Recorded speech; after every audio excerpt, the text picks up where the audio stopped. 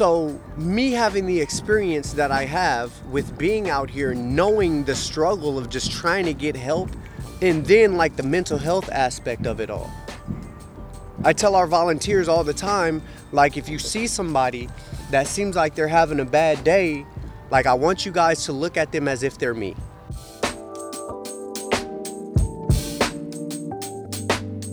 That was Vincent Ray Williams III, CEO and founder of Urban Compassion Project, a nonprofit committed to the health, welfare, and empowerment of the unhoused. I'm Jeff, and this is Storied San Francisco. In this podcast, Vincent picks up where he left off in part 1. He talks about stints in Oakland Juvenile Hall and prison, but also a long and painful reunion with his mom. Vincent says that his life, the story of which comprises these podcasts with us, inspired him to start his nonprofit, Urban Compassion Project. To donate or get involved, please visit urbancompassionproject.org. Here's Vincent. I was 15. I went on a week-long crime spree that ended by Mills College, once again, down over here. It started at Fruitville BART. And I ended up carjacking somebody, stabbing him 3 times, once in the back of the head, pushing him out the car, running him over for $20 so I could get high. Wow. Right? Right. That crime spree had other stuff in it, and then it ended with me kidnapping the teller at the gas station by Mills College. And they sent me to juvenile hall, and I was fighting 186 years. They wanted to charge me as an adult. And while I was fighting that case, they had me in the hole, which was called Boys Control at 150th in Oakland. And I remember one day, the staff came to the door, they knocked on my cell door, and they told me, hey, you have a visit. Nobody had ever come to visit me in juvenile hall, right? And I leave the room, and I go to this little closet. It's big enough, barely big enough for 2 people, with a little table, and there's this girl, and she's holding this baby. And this little baby has this Puerto Rico beanie on with these little gloves and a little ball on it. She was hella cute, right? And it was my sister Espy. And I hadn't met her, but we clicked right away, you know? And she was like, I've been trying to be part of your life. And like, we just clicked right away. Espy was the person who made the connection. So without telling me, she scheduled something with my mom to be able to come out and visit, right? So again, they came to the door. They're like, hey, you got to visit. And I'm like, oh yeah, it's going to be my sister and my niece. No, we were in a smaller room this time with the table with 2 chairs on each side of it. And I remember walking in, and I see this lady sitting on the other side of the table, and she literally looks just like me. And I took one look at her, and I knew who she was, and I was like, fuck you. And she was like, what? And I was like, fuck you, man, what are you doing here? Like, there's no reason for you to be here. You don't get to be here. You don't get to do this right now. And she was like, but, like, please let me, like, tell you what happened. And I was like, you got 5 minutes, bruh. And she told me this story about... She told me the story just about how broken she was and how lost she was and how much she had trusted this man. Your dad. Yeah, and what he had done. And how, like, on this day and countless other times, he had almost killed her. Right. And I don't blame him. I don't blame her. I don't blame anybody for what happened back then, because people were just playing with the cards they were dealt. Yep. I didn't realize that back then, but she told me this story, and like, I didn't believe her still. I was like, you gotta go. You know, and I remember there was a staff member in juvenile hall, and like, she asked me how I felt, and I said, I don't believe her. She just want to lie to people. And she was like, well, is there anything I can do to help? And I was like, I want you to see if you can't actually get the report from that day. See if you can't get the police report from that day. And she got it for me, and I read it, and it was true. Yeah. Everything she said was true. Every statement that she gave to the police, from the call to when they took us, it was all true. And I got a chance to kind of see just a glimpse of like what she may have had to go through, but even still, like, I wouldn't give her the time of day. Right. I moved into a place of like guilt tripping her. So anytime I would see her, like, I would make her sneak me in cigarettes and, you know, porno magazines and stuff that I wasn't supposed to have, you know. And, you know, she'd be like, I just want to come and see you. And I'd be like, okay, you can come and see me, but I need some cigarettes. You know, well, I can't do that. That's against the law. And I'm like, well, I don't want to see you then if you don't bring me no cigarettes. Like maybe a little bit of like makeup for all that time. It wasn't even that. Okay. I can't lie and say it wasn't makeup for that. I used to use that as an excuse to get what I wanted from her. Right. And when I wasn't locked up and I was out, like, I would use that guilt trip to go and get $20 and a couple cigarettes from her so I can get, you know, a rock and, you know, get high or some cigarettes or something, you know. But it is a way of letting her back in, right? After, I didn't. even if you didn't think about it, you at know, the time. to begin with, I really didn't care to have her as part of my life. Okay. I just really wanted to know what I could get out of her. And it wasn't because she wasn't deserving. It was because I was messed up. Right. I mean, I'm out here doing drugs. I'm smoking crack. I'm doing this. I'm doing that. My mind is everywhere else. My mind was always on a come up and a hustle. Like, what can I get? Who can I get it from? How can I get it? How fast can I get it? And when can I leave so I can go and get high again? Right. Right? So, like, the only person that I never took advantage of that showed up for me was my sister Espy. For some reason, I couldn't. But I ended up going to prison. There was a turning point for me and my mom. I went to prison in 2014 while I was clean, right? Because I got my feelings. You said you got clean in 2012 over here, 2012. right? Okay. Yeah. September 13th? September 13th. Okay. So on December 14th of 2014, I ended up assaulting somebody and I went to prison for it. Because I can't use my hands because they're considered weapons, right? So they sent me to prison. And my mom kept answering my calls and everything. And it was about, I think it was like a year before I was supposed to get out. And I called her and I just wanted to check in with her. It was like Christmas time. And I was like, how you doing? And usually our conversations would end bad. Like, I would yell at her, cuss her out and be like, you don't understand shit I have to go through. The bullshit. She said, you know, you keep trying to play this guilt trip on me and it's not going to work anymore. You know, she said, it's not going to work anymore. I'm not accepting that from you anymore. And after I talked to her, I talked to somebody else in my family that told me she was doing really bad. You know, and she was sick and that, you know, her health was declining. There was cancer concerns and my brother had gotten locked up. My sister had moved to Stockton, you know. So, you know, I'm getting out in a year. And I'm thinking, like, damn, that really sucks. Like, who's going to be there for her? Right. Like, who's going to take care of her? Like, she doesn't deserve to go through that alone. Like, whatever she has to go through. And so I had to go through this kind of spiritual journey myself, just for myself, getting out of my own way, because I wanted to be able to show up for her without the idea being, I'm going to show up for you so I can show you how the fuck you should have did it for me. Right. Right? I wanted to make sure that was, like, not part of why I was showing up for her. And that all happened in prison, while you were in prison? Yeah. Okay. And I got out and we've been like this. Me and her, I just took her shopping the other day, spent some time with her. We talk regularly. Like,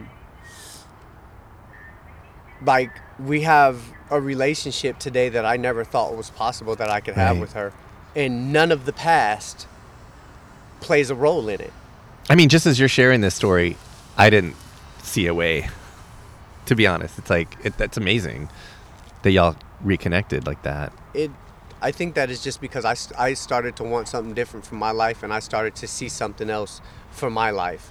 In the way that I started to approach my life for myself and how I love myself, I had to stop allowing other people and what I felt like they did to continue to dictate my life experience and my happiness. Right on. I mean, that's a turning point fair to say. Yeah. Was that part of what eventually led to what you do now, or is that something completely different? Do you want to share that story of how you started Urban Compassion Project? All of it. It's all connected. My whole life played a role in this. People... There was this... I'm going to share this because it just needs to be said. So there's this situation with this older black woman who was living in a park. And somebody wanted to help her, and they put it on blast on like Nextdoor and some other places. And this person seemed like they really wanted to help. You know? And they contacted me because somebody told them that, like, I have what it takes to assist. You know? And after I got involved, the situation kind of went south with this other person trying to help this black woman because she exploited it. Raised a bunch of money for herself and then start tearing us down as an organization and me down as a person, right? And that's the reason why I do what I do. Because I've been that person that was exploited. Because I've been that person that has trusted somebody with everything that I have, including like my emotional, like just everything. You telling me you're going to help me, I'm going to give you everything I got, I'm going to work with you, right? I don't care. Here's this, here's that. I'm going to tell you my deepest, darkest secrets, and I'm going to hope that you help me, and then I get exploited from my experience. I spent 26 years trying to figure out what I was going to do in my life. Right. Half that time, I didn't want to be out here. I didn't want to sleep in these bushes down here because this was my fucking favorite spot to sleep. You know? It was my favorite spot to come and steal shit from the store and like barbecue and like, but half the time I didn't want to be out here. I really wanted some help. And I would ask over and over again people for assistance. Mm-hmm. And people would come through and somebody would drop off some food here and there, or somebody would be like, hey, you want a coat? And, you know, people might throw you a couple of bucks. But I never saw the same face twice. I never spoke to one person more than 10 or 15 minutes. No one ever invested. Nobody ever invested. Yeah. Right. So me having the experience that I have with being out here, knowing the struggle of just trying to get help, and then like the mental health aspect of it all. I tell our volunteers all the time, like if you see somebody that seems like they're having a bad day, like I want you guys to look at them as if they're me. Does everybody respect me? Yes, we respect you. Okay, then I used to fucking yell at light posts for no fucking reason because they were shining too bright. And I used to eat out of trash cans. And I used to do all the shit that other people used to do. And I don't take my experience for granted because I'm in a better place today. Somebody needs to be the inspiration for a change in Oakland on how people are responded to with care and compassion. Mm-hmm. A lot of us think that we know what the solution is. Some of us just want to jump in and be like, well, this was the problem with this woman that I'm talking about. She didn't like that we were doing anything that we were doing because it wasn't what she thought should have been done. And she was like, fuck nonprofits, and nonprofits this and nonprofits that. Well, I'm sorry to tell you, like, community members do great things and they're everyday heroes. But having a nonprofit and having a name, there's a certain amount of respect that comes along with that. People respect the name and they're willing to work with you in collaborative effort. And you build these relationships and these collaborations with everybody from the county to the city, right? And organizations within that. Mm-hmm. And it helps it easier to link people with the kind of services and resources that they need. Wow. So I set out on this journey, starting doing cleanups, cleaning as one person, parks by myself. I had a job. Huh? When was that? This was right after the pandemic started. Okay, 2020. It was 2020. Okay. Right? I had a job. I took my checks. I spent them at Home Depot for equipment. And I did cleanups any chance I got. And then one day a couple of my friends got involved. right? And they were like, "Oh, we ain't doing nothing. We'll help you clean up." So it was 3 of us. 3 of us, and we just Saturday and Sunday going out cleaning up. In Oakland, or were you also in San Francisco? In Oakland. Okay. In Oakland. Okay. And then one day, one of them was like, "Hey, man, why you don't put this on social media?" And I was like, "Because I don't care about anybody seeing what I'm doing. It's not about that. It's not. I hate social media. Right, yeah. I really don't like social media. Like, if it wasn't for the fact that, like, I have work to do and, like, people don't believe what they can't see these days, I would not be on social media." Word. Well so put. Everybody always has to tell me, like, "Vincent, make sure you post. Do this, do that. Let the community know what you're doing." And I'm like, I don't fucking care if the community knows what we're doing. I just want to do the work. Right. But you can't get support if people don't know what you're doing. Right. So I started posting about it, and then there was one volunteer. She showed up at our first cleanup, or they showed up to our first cleanup, and they hit me up and was like, "You should make a website." And I was like, "I don't know anything about a website." And she was like, "I can do a website for you." And I was like, "Okay, sure." And I thought nothing would come of it. The next day, we had a website up. She just pushed it out on Squarespace and was like, "We're going to do this." And so then we could have people RSVP and stuff through the website, and it just took off. It just took off. And it went from 2 or 3 people at cleanups to, now today having a volunteer base of over 800 people. Whoa. That at any given time will show up to cleanups or different events that we're having, sorting days, distribution, whatever it may be, right? And it may not be more than 30 or 35 people at a cleanup, but with 35 people at one cleanup, we can remove like 2 tons of trash. Jeez, okay.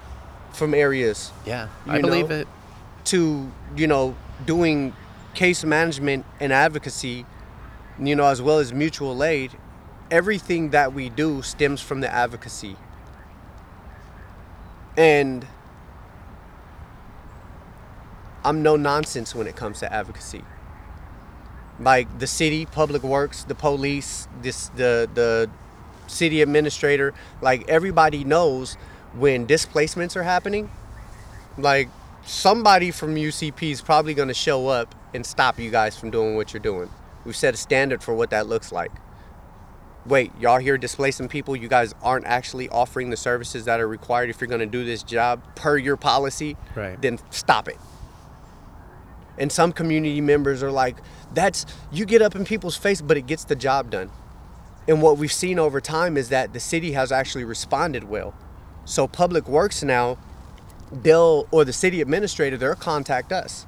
And they'll say, "Hey, you know what? In 2 weeks we have this closure happening. Can you please go down there and see if you can make contact with them to see if either they can't sustain the area or you can't connect them with some services." Right. Or at least inform them that this is going to happen, right?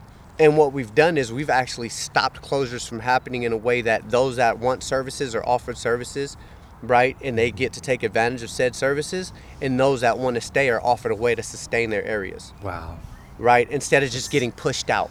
Right. And herded into other areas. So advocacy is very important to both me as a person and the people that we're advocating for. Because I don't see that advocacy for me will never be one of those things where I'm like, "Hey, y'all, can we have a talk about what's going on? Can we just stop this? Love, peace, and chicken grease?" No, fuck that. That hasn't worked. Right. It hasn't worked in Oakland, and so I'm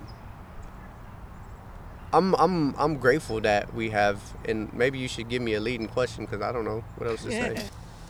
Our theme on our show this year is "We're Still Here," and there's so much about what I already knew that you do and what you just were talking about. It's like literally you're keeping people here and keeping people healthy and keeping people housed and that kind of thing. But I do want to know specifically on that idea of "We're Still Here." What do you I mean, you're already doing the work, but what do you think about that idea of "We're Still Here"? Here's the thing. It's been a hard couple of years. I got out of prison. I made a complete 360. I changed everything. Everything. except for the way that I talk. That shit will never change. I'm always me, authentically. But everything that wasn't healthy for me, I use it as an asset today. You know, in the program, we call them character defects, right? I use those things as assets. And what I realize is that anywhere you go, there are going to be people that are looking for an opportunity to get involved in something that is bigger than them. Something that makes them feel involved and that allows them an opportunity to be part of their community and bettering their community. For the longest time, people have been complaining to the city and to the county and to local government about the issues that we see in our communities, right? Some of those people really don't care.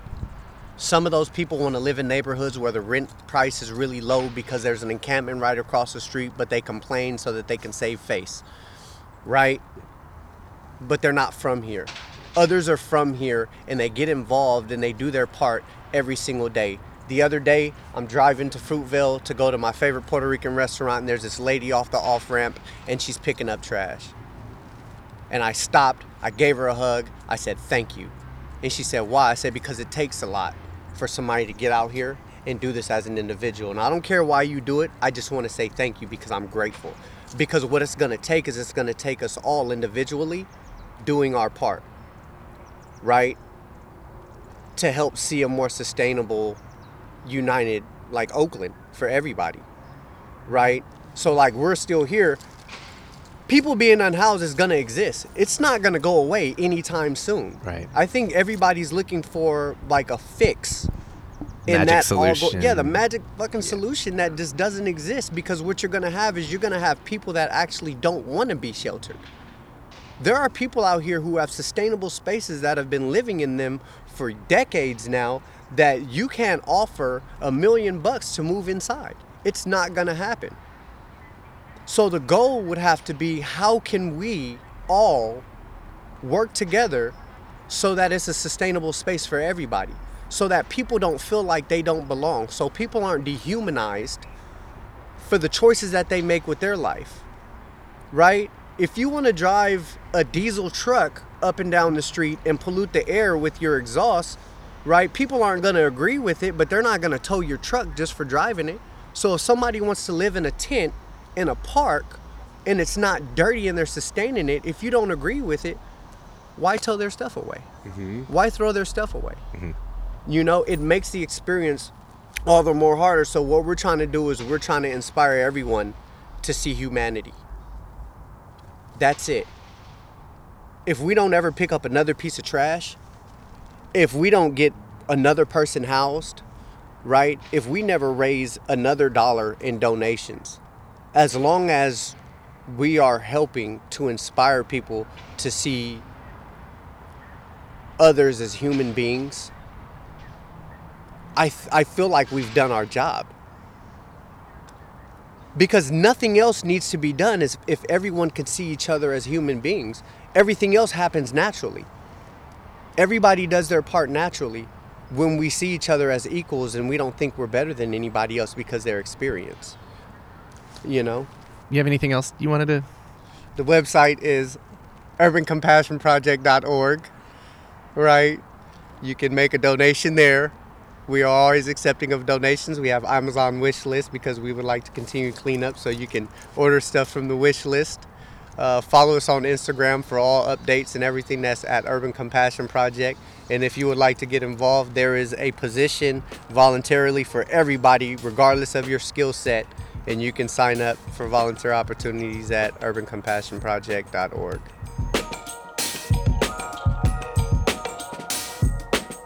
That was Vincent Ray Williams III.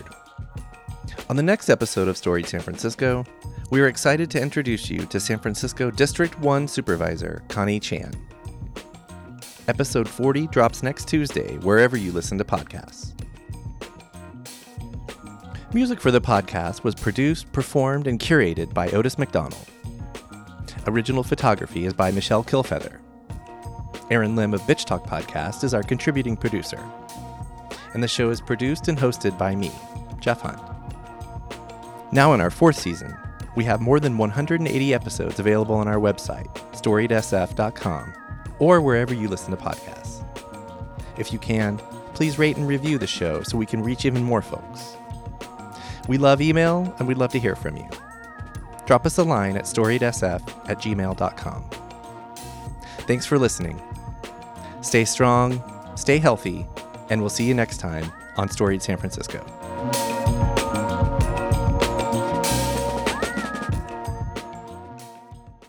This podcast is a proud member of the BFF.FM podcast network. Learn more at podcasts.bff.fm. BFF.FM, best frequencies forever.